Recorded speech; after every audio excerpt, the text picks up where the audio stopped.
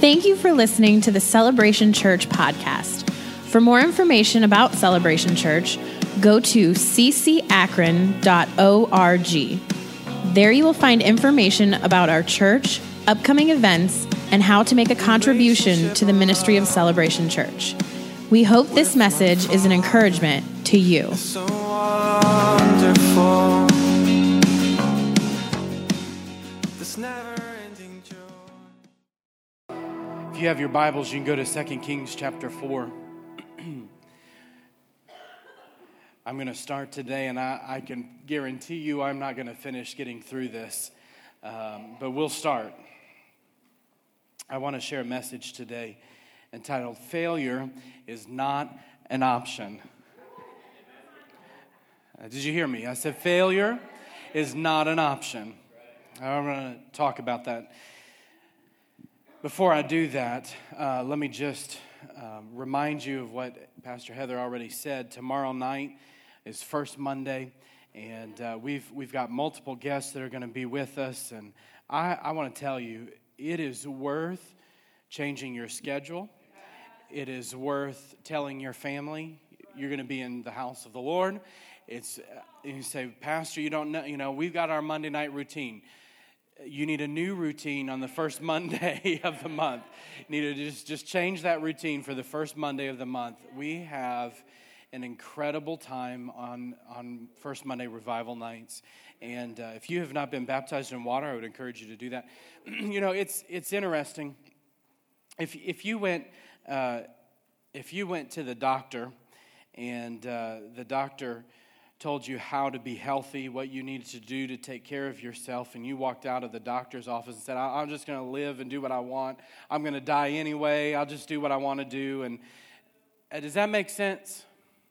Does that make sense? No, it doesn't. No, it doesn't. How much so when you come to church, I'm not just up here talking for my own benefit. If God could find a whole lot of other things to call me to do besides be a preacher, because that is not my gift nor my desire to stand in front of people and talk. So I could find a lot more useful things in my own self and my own carnal nature to do just because I don't like standing up and talking. But God has placed His hand on me and has placed me here as your pastor. I know that might be challenging for you at times, but He has put me in your life as your pastor, as the prophet of God for this house, so that you can get your house in order. So you can get your life in order and that you can experience, hey, everything that God tells me to share, I'll let you know a secret. He intends to give to you. I know about shouting there. Every blessing, everything that I preach, God doesn't have me just get up here and talk for any old reason. He wants to release something into your life. He's releasing a truth and a direction into your life so that you can walk out of here and have the blessing of the Lord on that thing and walk and live in what God says you can walk and live in. Yeah. Faith comes from hearing and hearing the message concerning Christ. How shall they hear unless a preacher is sent? Here I am. You're hearing the word of faith, the word concerning Christ, the message concerning Christ. So there ought to be a deposit going into you. There's receiving. So I just want to challenge you to turn your receivers on today.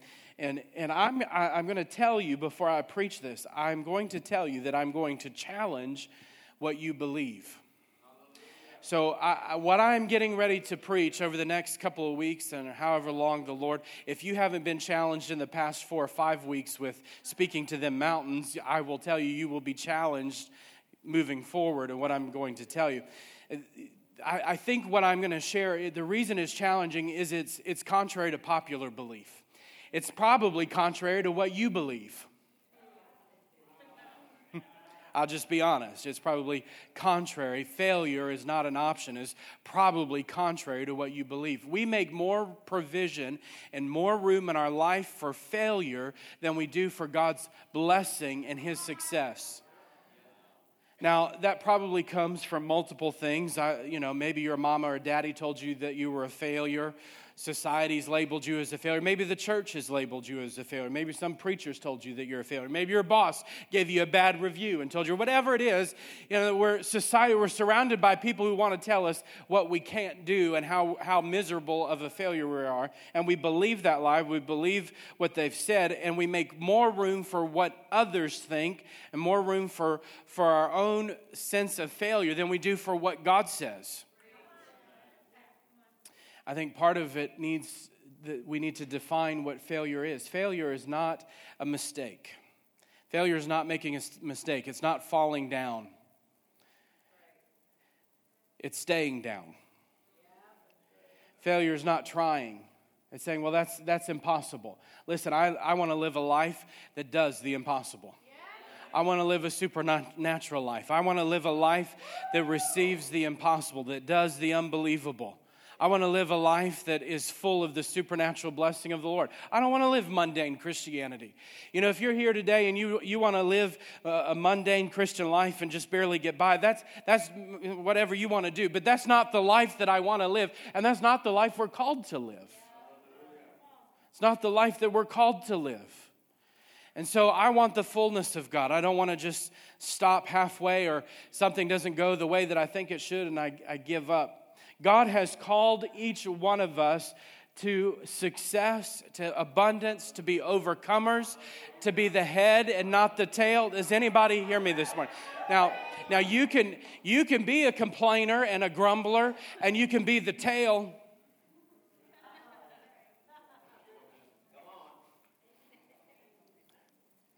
I can tell you what the Bible calls that. There's a good biblical term for the tail.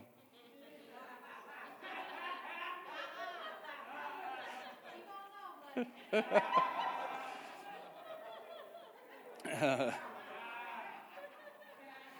think about Peter, who was out fishing. We'll just, y'all read your Bibles, I can tell. Y'all know the biblical term. We'll just leave it. I won't say it. I think about Peter, who was out fishing all night. They'd been toiling, the word he used in the King James Version, because Peter talked King James, and he used the word, they had been out toiling all night and caught nothing. Now that's frustrating. You've been doing a job, whatever the job is, and you've been working the job, and did nothing. There was no fruitfulness, whatever that was, whatever that job is. And Jesus comes, he sees Jesus, and Jesus says to him what? Cast the net on the other side of the boat. Failure would look at that and say, Jesus, and make excuses to him about why it won't work. We've been at it all night. Jesus, we're professional fishermen. You are a carpenter. You don't know what you're doing. Go build a bed, but leave us alone. Well, we're fishermen. This is what we do. This is our job. This is our occupation. We've been out at this all night, and there's no fish in this area, and make excuses. That would have been failure. But they chose not to fail. They chose to take Jesus at his word. And Peter said, at your word. You can always take Jesus at his word. When he speaks, God will bless what he speaks. He's not obligated to bless what he doesn't speak. People say all the time, Pastor, will you pray for this? Or will you, I want God's blessing on this or that or whatever. And it has nothing to do with the word of God. Well, how in the world do you think I'm going to pray for God's blessing? You know what I'm going to do? I'm going to pray for God's revelation of who he is. I'm going to pray that stupid thing's cursed. You want to go against the word of God?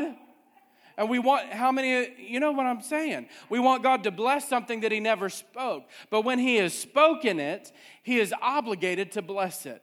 And so he said, cast the net. And I said, at your word. And they cast the net. And they had a great haul of fish. We were watching, what was that we were watching last night? National Treasure. Y'all remember that movie, National Treasure? Zoe wanted to watch a movie. So we were watching National Treasure. And at the start of the movie, remember, Gates quotes Thomas Edison, and he says, I haven't failed. I'm not a failure. I just have learned 10,000 ways not to make the light bulb.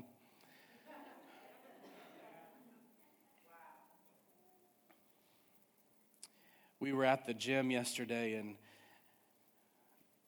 I've been studying and preparing, failure is not an option. This word has been ringing in my ears, and the Holy Spirit's been dealing with me in my own life about this. And we're at the gym, we're doing our exercises. And how many of you have ever done the rowing machine exercise? You know what I'm talking about, the rowing? It's like rowing a boat, okay? Rowing machine, okay? About 15 minutes into the 30-minute set of this, every muscle in my lower back and in my thighs is screaming at me, saying, "Stop!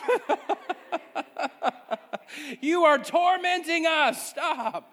And I'm feeling it. Heather's rowing beside me. Oh my goodness, I'm feeling this. I haven't ever done this. Like, oh my goodness, this. She said, "You want to stop?" I said, "No, failure is not an option." Hey, keep at it. I am not quitting. I've got 15 minutes into this thing. I can make 15 minutes more. I am going to make through this. Failure is not an option. And I did too. I did good. I did good. I did my hour workout. I did good. Failure is not an option. 2 Kings chapter 4.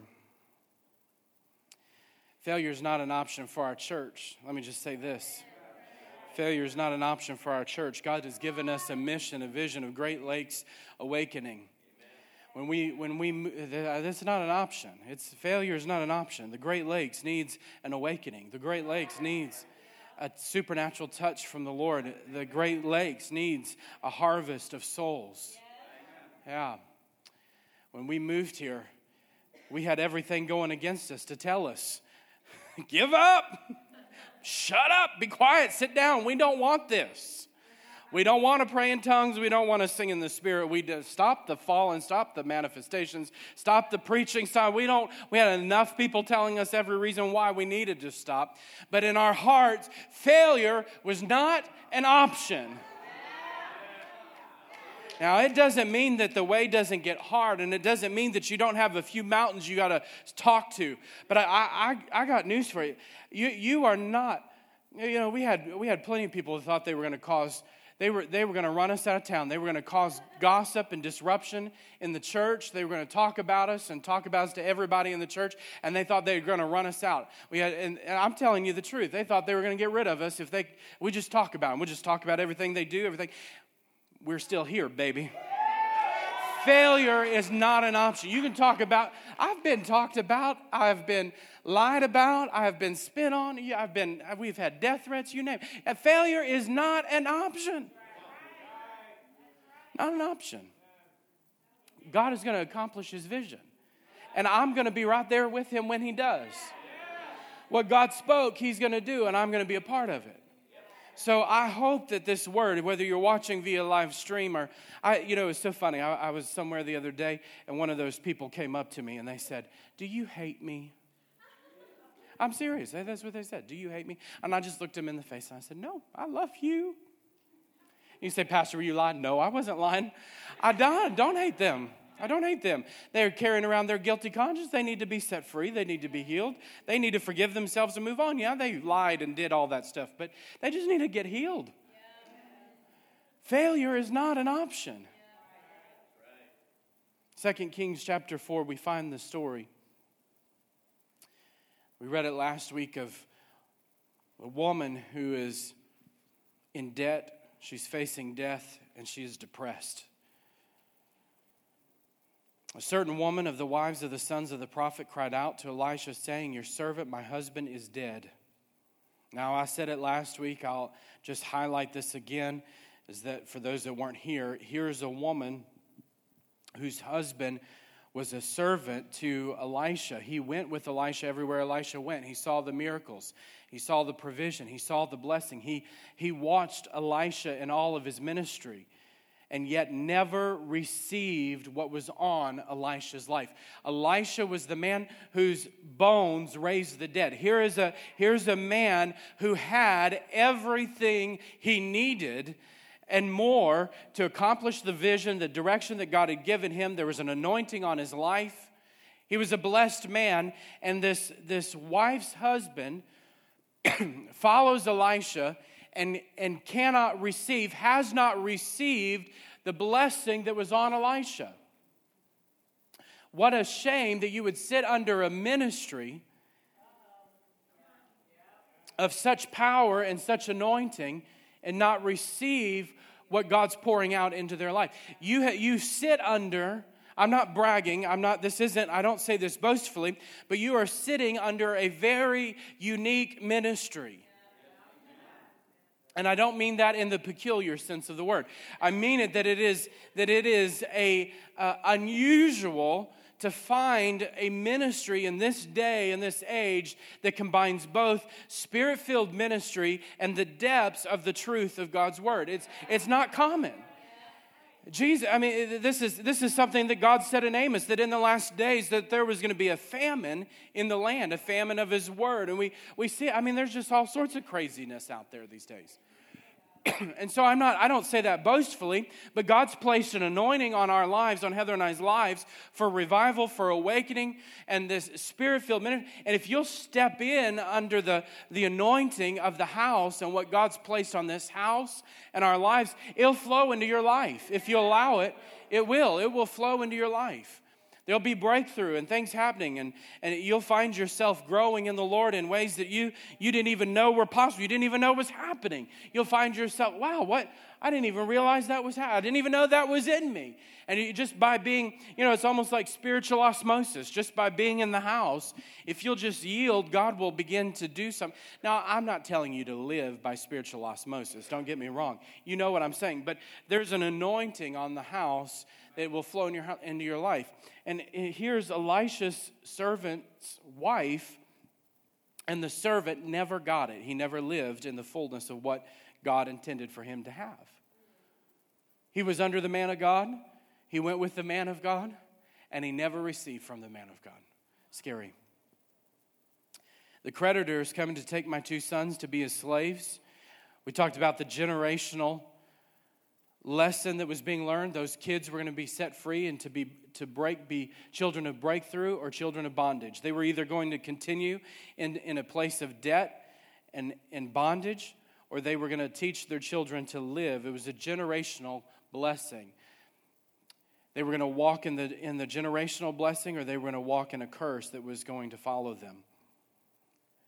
What you do with the blessing of the Lord is going to be transferred to those around you. The legacy that you leave will either be one of breakthrough or bondage. Poverty, I said it last week, poverty possesses people. Abundance of God possesses legacy. Poverty is all about trying to control people and put them in bondage. The abundance of God will release you into legacy, leaving a legacy. And Elijah said to her, "What shall I do for you? What do you have?" And he didn't even give her a chance to answer. He put the question out there. That tells me that the man of God had the ability to do whatever she needed. He wouldn't have asked the question had he not. He wouldn't have looked at her and said, "Tell me, what do you want me to do?" unless he was able to meet the need that she asked. So he asked the question. He has the ability to meet the need. He asked the question, but doesn't even give her a chance to answer before he says, "Tell me what is in your house." The answer to your miracle, the answer to your breakthrough is in your house. Tell me what's there. And she says, "All I have is a jar of oil." And he says, "Go borrow vessels from everywhere, from all your neighbors, empty vessels. Do not gather just a few. Get as many vessels." This was a clue. Ding, ding, ding, ding. The man of God just said, "Go get a bunch of vessels." Something miraculous is about to happen. All I've got is a jar of oil, but he's telling me, go get a bunch of vessels. A miracle is getting ready to happen. When God begins to speak to you about your giving and your receiving, he's setting you up for a miracle. Don't tune out when God begins to speak to you about the power of giving, of sowing and reaping, giving and receiving. There's an anointing on the giving, and there's an anointing for receiving. Excuse me, I need my water. Giving and receiving. Many times we know how to give. We know how to give. We know how to, most of us anyway, know how to give, but what we don't know how to do is receive. What do you mean I got to go knock? My neighbors weren't there for me when I was going in debt. Why do I want to go talk to them now? Why do I want to go talk to my neighbor now? They didn't want to talk to me when I was in trouble. Why do I want to go ask it? Why would they give me their Tupperware bowl now? They didn't want to give me their cash when I was in trouble. Why would they want to give me a Tupperware bowl? You follow? But there was a word that was given, and she began to act on the word that was given to her.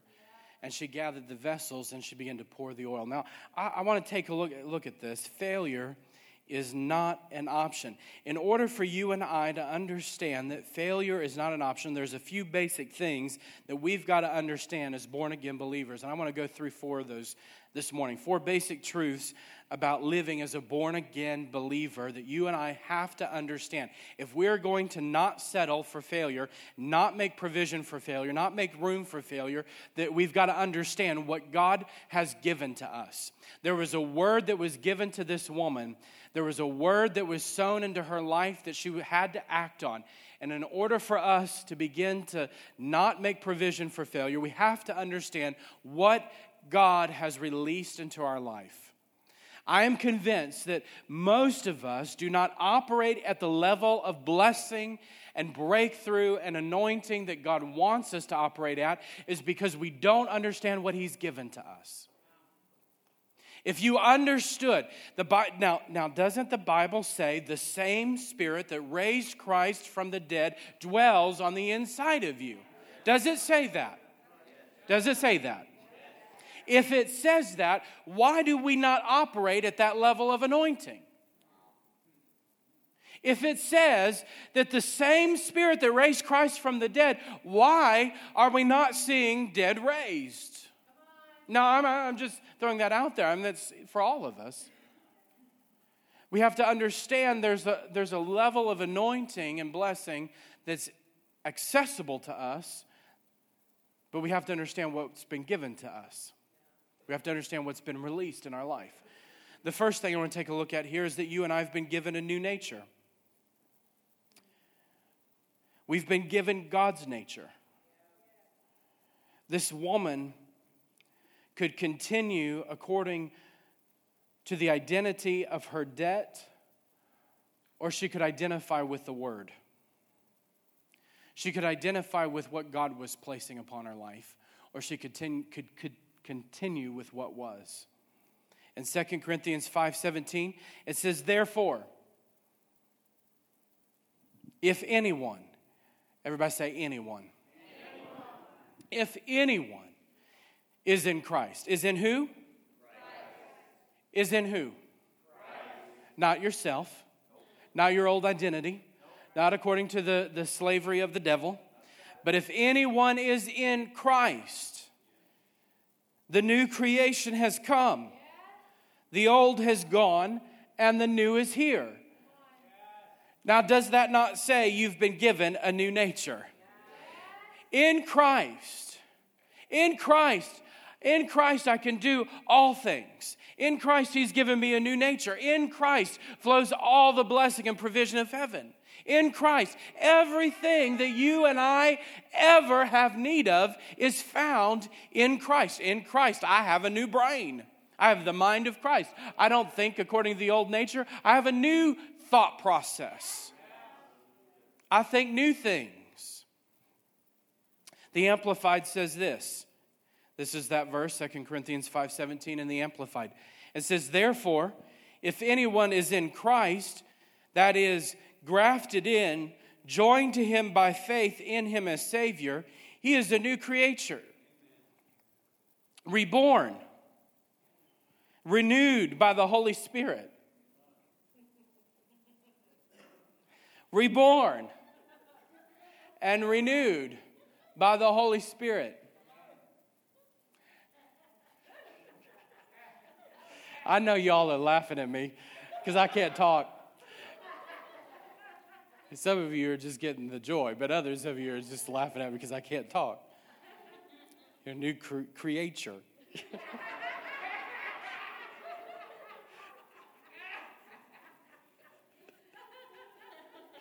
Excuse me while I enjoy the word.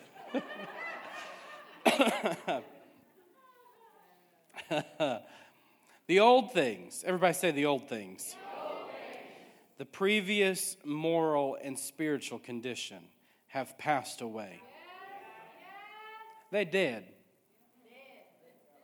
They've been crucified. Behold, new things have come, because spiritual awakening brings a new life.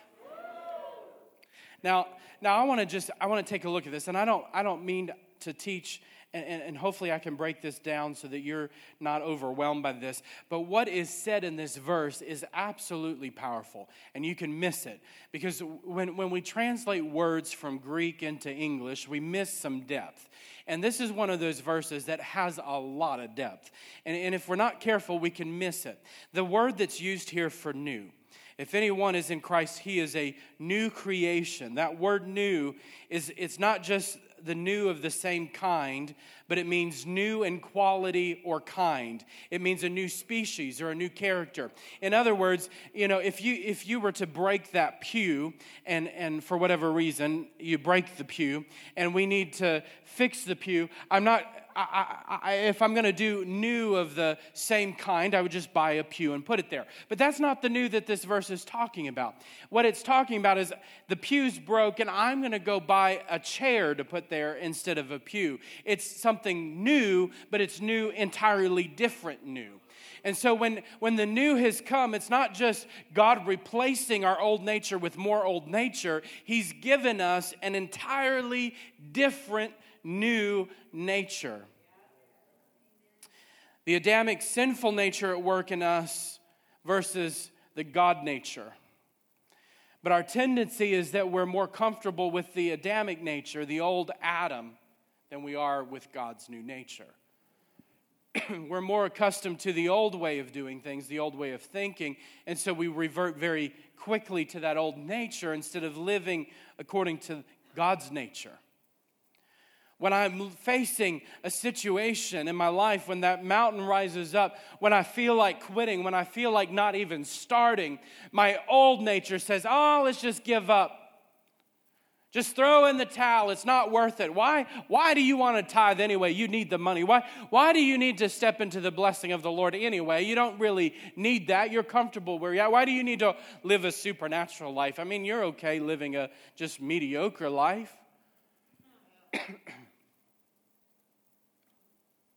But when I live according to the God nature, I've been given a new nature. There's something on the inside of me that won't settle for that old way of doing things. There's something on the inside of me that I've been wired in such a way to see through the eyes of faith and not through the eyes of carnality. I've been given a new nature now to see through the eyes of faith the impossibilities that lie before me. That mountain isn't just it's not incrossable. It's not an obstacle. It's a stepping stone into what God has called me to. It's an occasion for a blessing that I wouldn't have had any other way.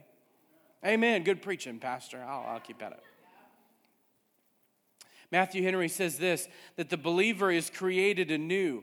His heart is not merely set right, but a new heart is given him. He is the workmanship of God, created in Christ Jesus to good works. Though the same as a man, he is changed in his character and conduct. These words must and do mean more than an outward reformation. The man who formerly saw no beauty in the Savior, that he should desire him, now loves him above all things. It's a new nature in us. We've been given a new nature. Let's keep diving into this word, into this verse. He says he's a new creation. The old is gone. The new has come. He's given you a new identity. Not only has he given you a new nature, he's given you a new identity. He's chosen and appointed you. Everybody say, he's chosen me. And he's appointed me. He's chosen you. And he's appointed you. in all of the messes of the world, in all of the sinfulness and the ugliness of the world, he came and chose you as his and appointed. He didn't just choose you and pull you into himself to leave you to your own devices. He chose you and gave you a new identity. You are mine, and he appointed you. He anointed you. I want to look at John 15 here. In John 15:16, he says, "You did not choose me, but I chose you and appointed you, so that you might go and bear fruit, fruit that will last, and so that whatever you ask in my name, the Father will give you." Now I could stop, we could preach that. Whatever you ask in my name, the Father will give you. That in itself is a whole message on the blessing and the abundance of the Lord. But that's not where I want to zero in. I want to zero in on that word chose.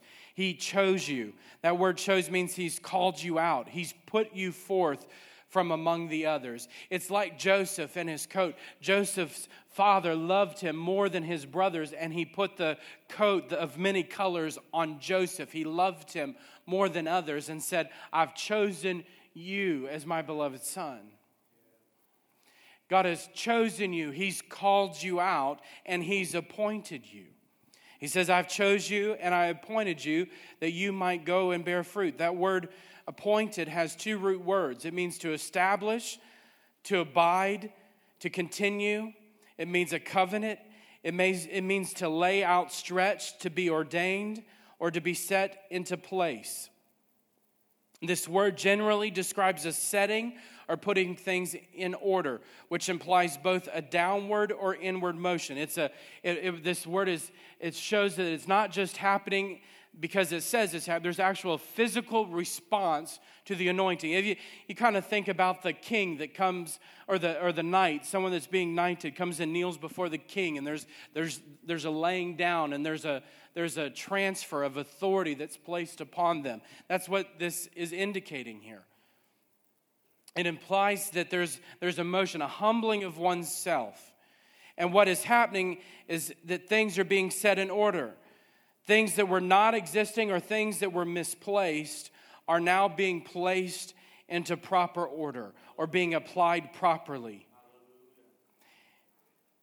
It celebrates a deliberate and designed transition from an original state of flux to a stationary permanence. Now, this is an important word. Why am I telling you all this? Because we miss all of this. When you read chosen and appointed, you miss all that. There's a place of humbling yourself, coming before the Lord, and him placing an authority and anointing on your life. Now, here's what the Bible says in Matthew, using the same word. This 3-letter word that I'm going to read to you just rocked my world. I've never seen this before. It rocked my world. In Matthew 12:18, "Behold, my servant whom I've chosen." This is happening at Jesus' baptism. God is speaking from the heavens. Jesus is being baptized, and this is what the Father is saying. "Behold, my servant whom I have chosen, my beloved in whom my soul is well pleased. I will put my spirit upon him, and he shall proclaim justice to the Gentiles." That word "put" is the same word as "appointed." I have put my spirit upon him. In other words, this was the first time in history where the Holy Spirit would not just come upon someone to accomplish a task or a mission in the Old Testament, but at Jesus' baptism, the Holy Spirit would come upon him and reside with him. It was picturing, it was foreshadowing what was going to happen with you and I as believers, is that through Jesus' sacrifice, not just about redemption, although that's powerful enough in of itself, but there's a promise of the Father that he will put his Spirit, he will appoint his Spirit.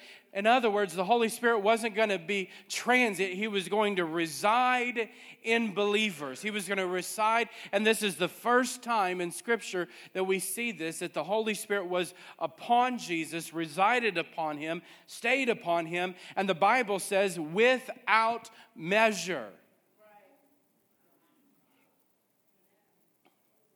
This is what is accessible to you and I as believers. Failure is not an option. I have come before him, laid my life before him, and he is appointed. He's changed my nature. I have a new nature, and he has empowered me to fulfill all that he has spoken. I'm going to just keep going. In John 10:17, Jesus said, "For this reason the Father loves me, because I lay down my life." This word indicates being appointed, that I'm going to lay down my life. Jesus said, "I laid down my life. No one takes it from me." There's same word is used. I am laying down. I'm being appointed. I have authority to lay it down. I have authority to take it up. We come before him. We lay ourselves before him. He gives us a new nature. He gives us a new identity. I'm not operating as a believer. I'm not operating. My old nature is guaranteed failure.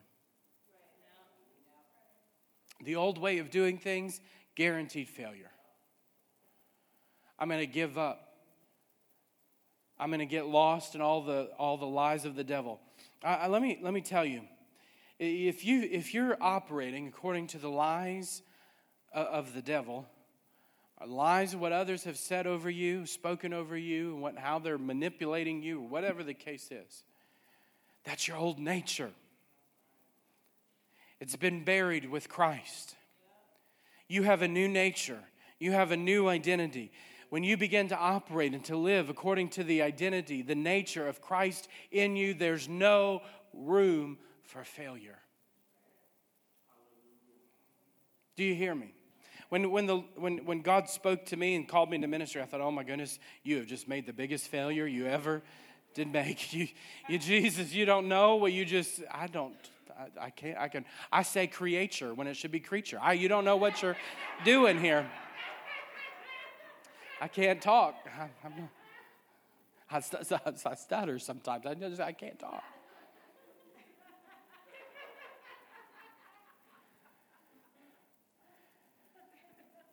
But he anointed me.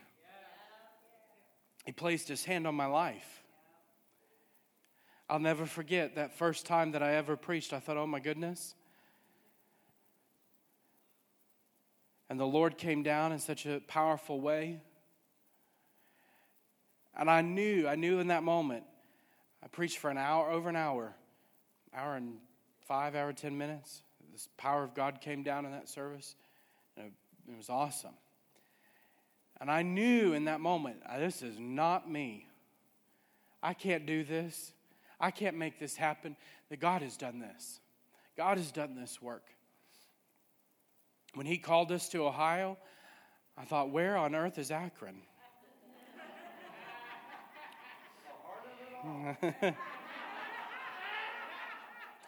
Like you've messed up, Jesus. Your GPS is off.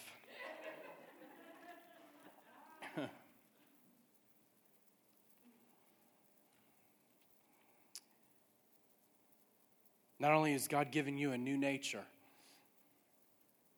he's chosen you, he's appointed you, and he's given you his word. Number 3, he's given you his word. If you try to function and operate on your own vision, your own dreams, your own direction, good luck. But when you operate based on the word of the Lord, you are guaranteed success. Now, it may not happen in your time. It may not happen the way that you want it to happen. But his word is guaranteed. Failure is not an option. In Isaiah 55, this is what God said about his word. For as the rain and the snow come down from heaven and do not return there, but water the earth, making it bring forth and sprout, giving seed to the sower and bread to the eater, so shall my word be that goes out from my mouth. It shall, what does it say? It might come back. It might come back. It's possible. It says, shall not return empty, but it will accomplish that for which I purpose. And it shall succeed in the thing for which I sent it.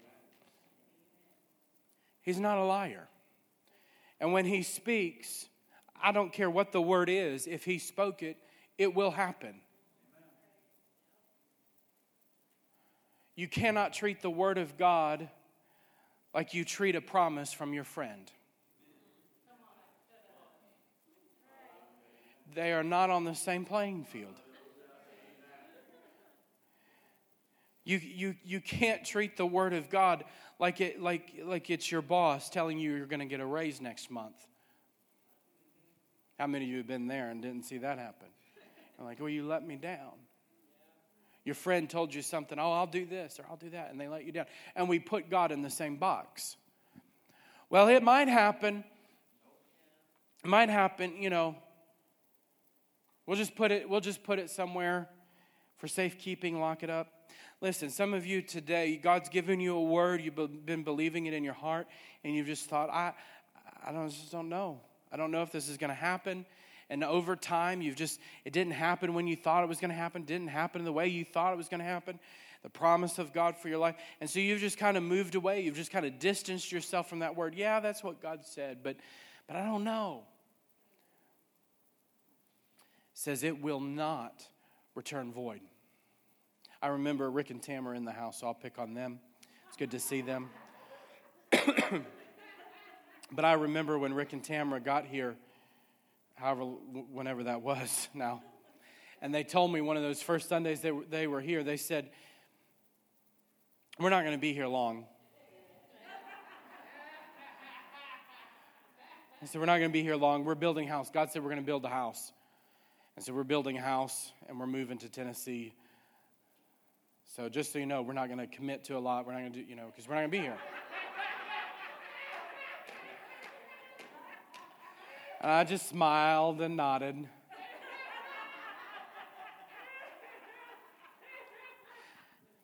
Now, why? Those that know the situation are laughing because how many years later did you actually move?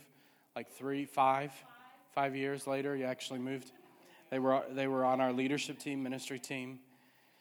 They did a lot. But I knew, it's not that I didn't think God didn't promise and God didn't say. I knew God said. I knew that God had said. And it was not failure for them to take 5 years to get there. That wasn't a failure. They kept walking out the word of the Lord. They kept living according to the promise of God for them. They have a beautiful home. God's blessed them. And everything that he said he was going to give to them, he gave to them. It's absolute. I've been there. I've seen it. It's beautiful. I might have to come visit again real soon. It's beautiful. And the mountain. You don't even know there's a house on the mountain. You just get out there, and there's this rock path. And out in the middle of the mountain, there's this beautiful home. It's awesome. And God bless them. But I knew what God said. That when they came here, I knew that God was going to use them here. And so there was a process in the journey. There's a process to the Word of God. I want to look at this verse about that process. The Bible says here in Isaiah that His Word is incapable of failing. It's guaranteed to accomplish, to bring forth, to advance, to govern, and to succeed, to overcome with might, to bring breakthrough. He's able to accomplish and succeed. Whatever His Word is, and what He has spoken, He will do. It will accomplish. It's guaranteed. Now, look at this process here. He talks about the rain and the snow. The Word of God has a life-giving... Write this down. This is powerful. The Word of God has a continual life-giving nature. When the Word of God is sown, it continues to produce life wherever it goes. If God has spoken that word, you stay on that word, and it will produce life in you. It brings life wherever it goes. It continues to exist. The rain, the water, the snow, that it continues to exist. The water continues to exist. It takes on different states. It has different cycles, but the word continues. It has different stages of existence. The water goes through different climates, through different seasons, and has different effects in different seasons. When the water's in the dry place, it brings nourishment to the dry ground. When it's in winter time, it freezes on the ground. But it's still water. It has different seasons, it has different effects, but it's still water.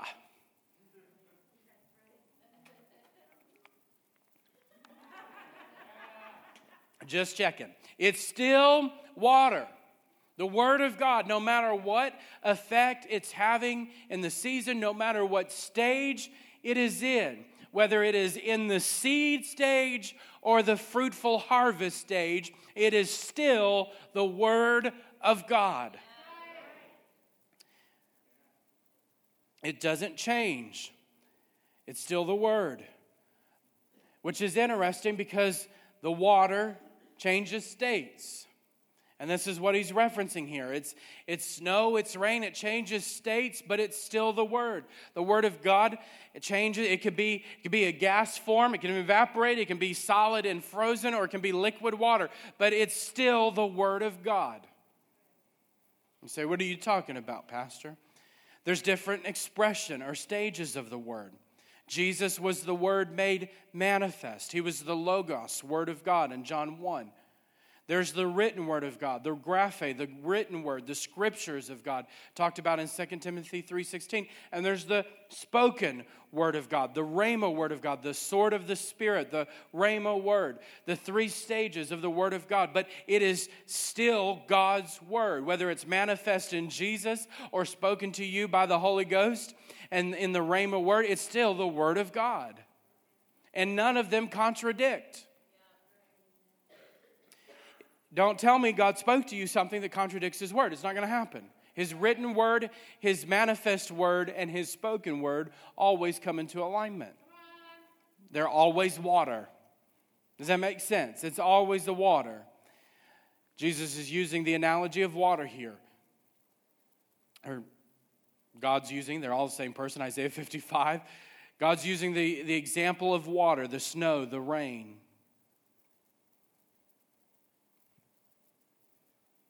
The Word of God. You've been given a word from the Lord. What do you believe in God for?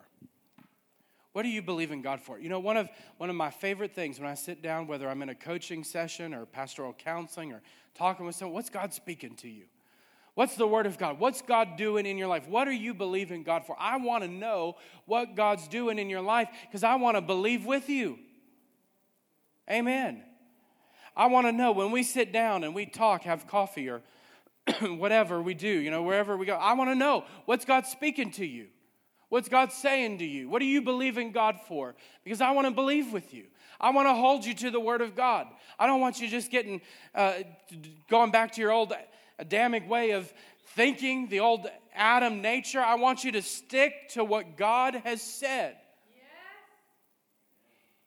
Amen, preacher. I want to hold you to the fire and the word of the Lord and believe. Is anybody believing God for anything this morning? Yes. All four of you. Bless the Lord. We're in a house of faith. I said, is anybody believing God for something this morning? I'm not just talking about your wish list, your bucket list. I'm talking about a word from the Lord. What has God spoken to you? Get determined. Failure is not an option. This is what God has spoken. You've been let down by others. Others have lied to you. Do not put God in the same bucket as with those other people. The word of the Lord. Well, God, you don't know the situation. I thought the word of God was true until this happened.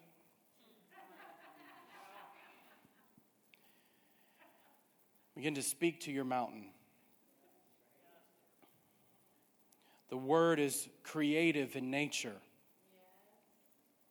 The water comes down. It waters the earth. Now, this is going to be real simple.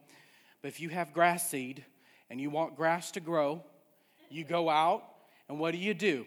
You dig up the ground, you make the dirt all ready for the seed, and you sprinkle the grass seed, and what do? You water it. You got to water your seed. If you want the seed to grow, you have to saturate the seed with the water.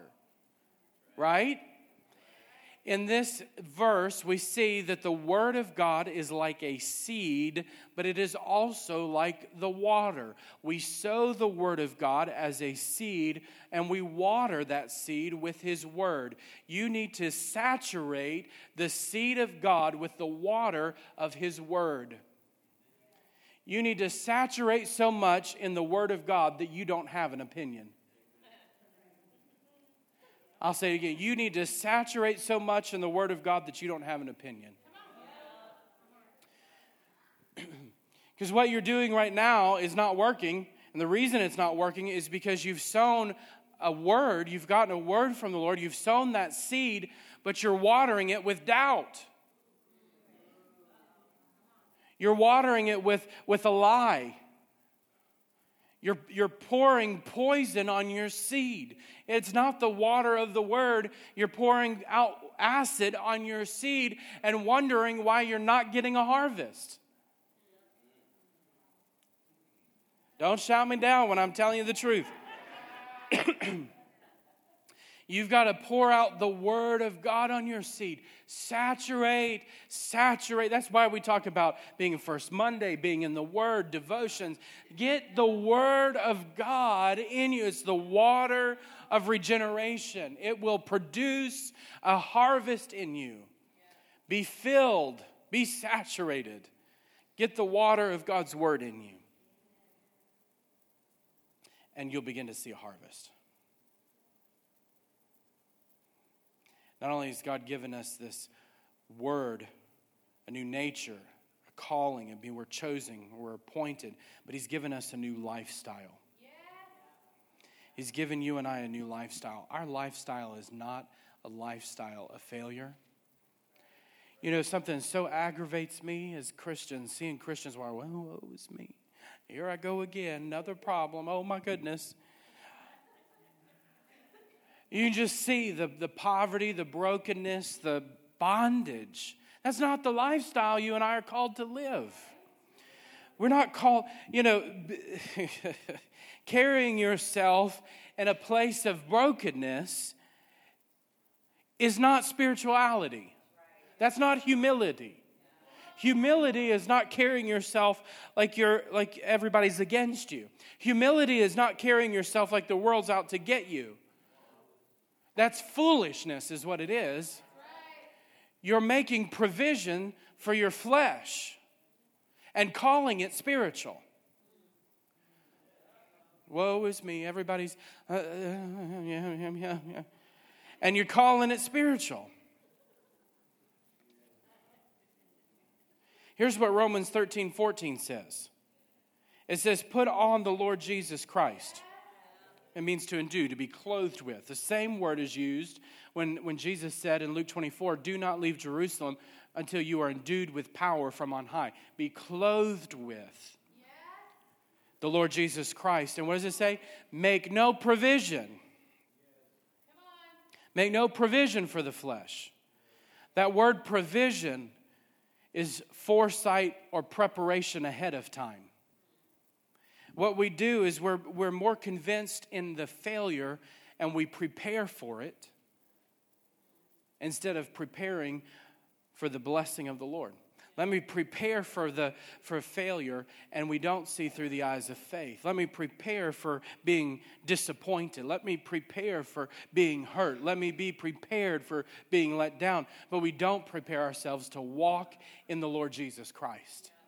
So you can take off the garment of disappointment and put on the clothes of righteousness.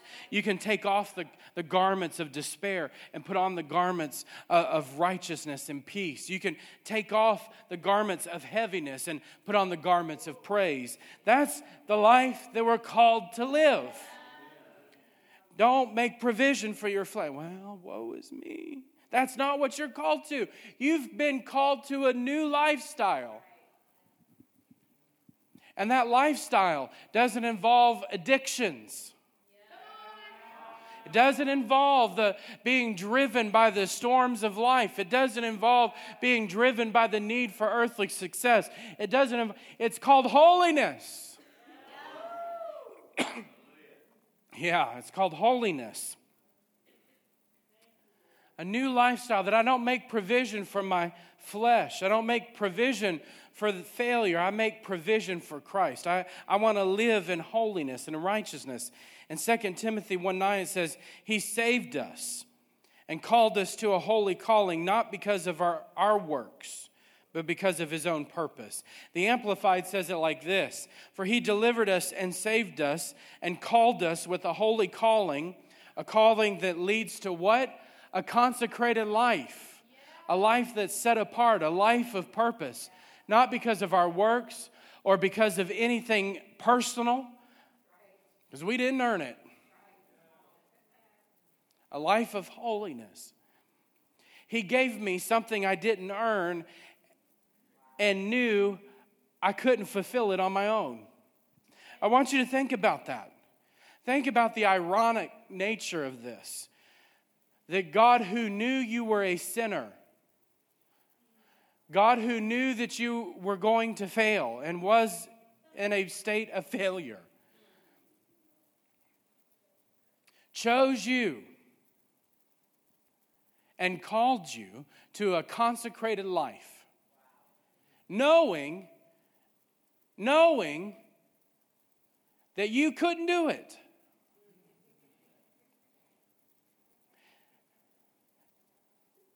Now, how messed up is that? I'm not trying to dishonor what the Lord did. I want you to just think about this. I want you to be very logical and just think about this logically. That is messed up. I do not say to my kids, I want you to do something knowing that they don't have the ability to do it. I would not say to them, Zoe, I want you to go jump in the deep end of the pool and swim. Because I love her, and I know, although she loves the water, she gonna sink.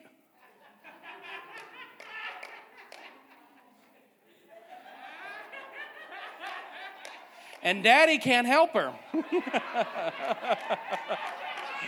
I'm going with her.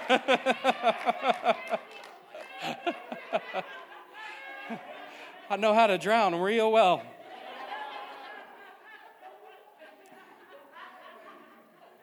I'm not going to ask her to do that. But there's something about this that if we stop there, the story looks depressing.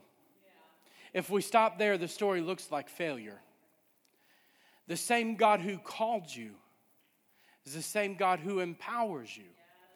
And so if Christ is in me and I am in Him, if I've put on the garments, I've not made provision for the flesh, but I've put on Christ Jesus. I'm endued, I'm clothed with Him. There's a power on the inside of me. Ephesians 3:20 says, now to Him who is able to do exceedingly abundantly above anything we can ask or think, according to His power that is working in me. If there is a power of God working in me, then the thing that He's called me to, this life of holiness, He is able to accomplish in and through me. I am absolutely dependent upon Him. But my goodness, when I am dependent upon Him, all that I need is available and accessible to me. Failure is not an option. Failure only enters into the equation when we make provision for it.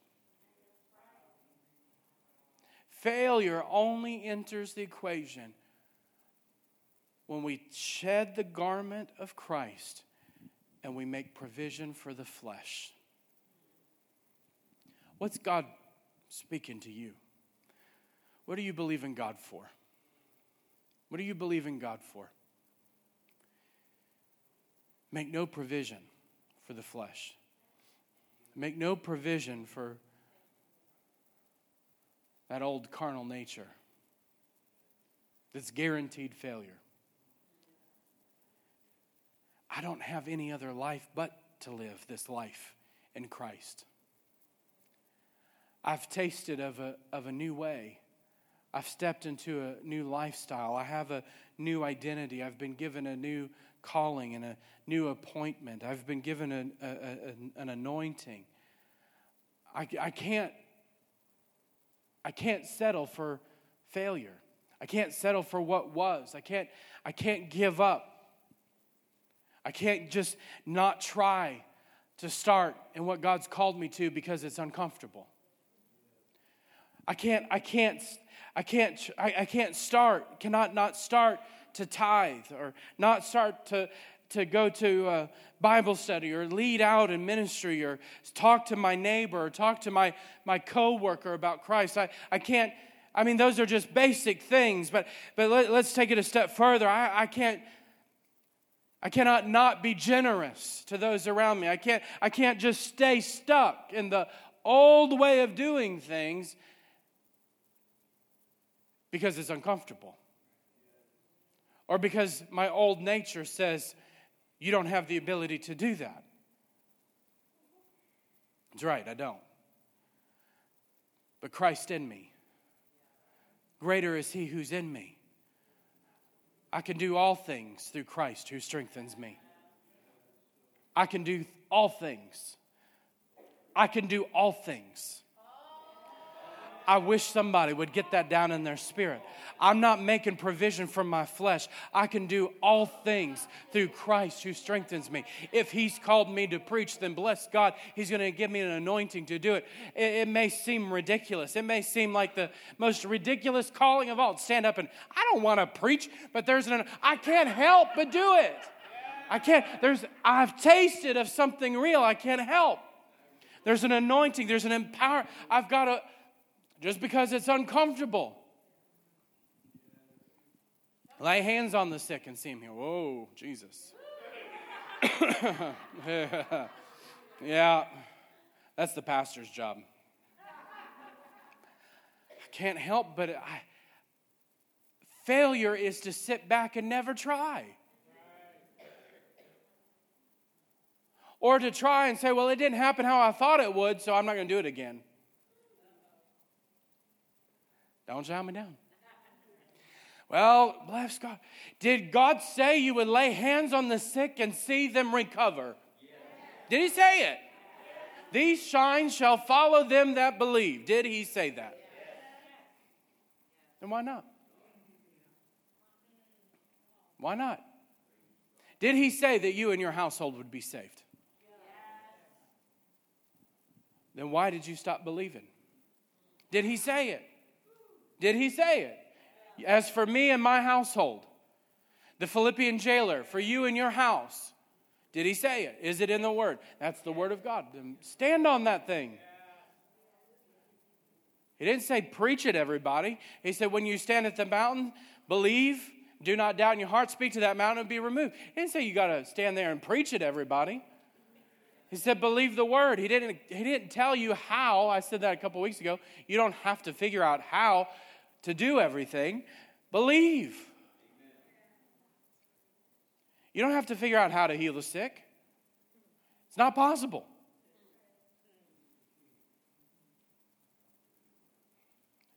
In your natural self, outside of supernatural or technology, then science is not possible. Do you hear me? So just do it. Just try it. Believe. Why don't you stand with me this morning?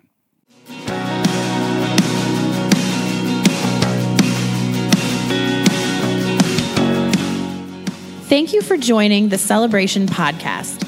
For more information, visit ccakron.org or call us at 330-762-7458. You can also download the Celebration app from iTunes or the Android store. With my Father, it's so all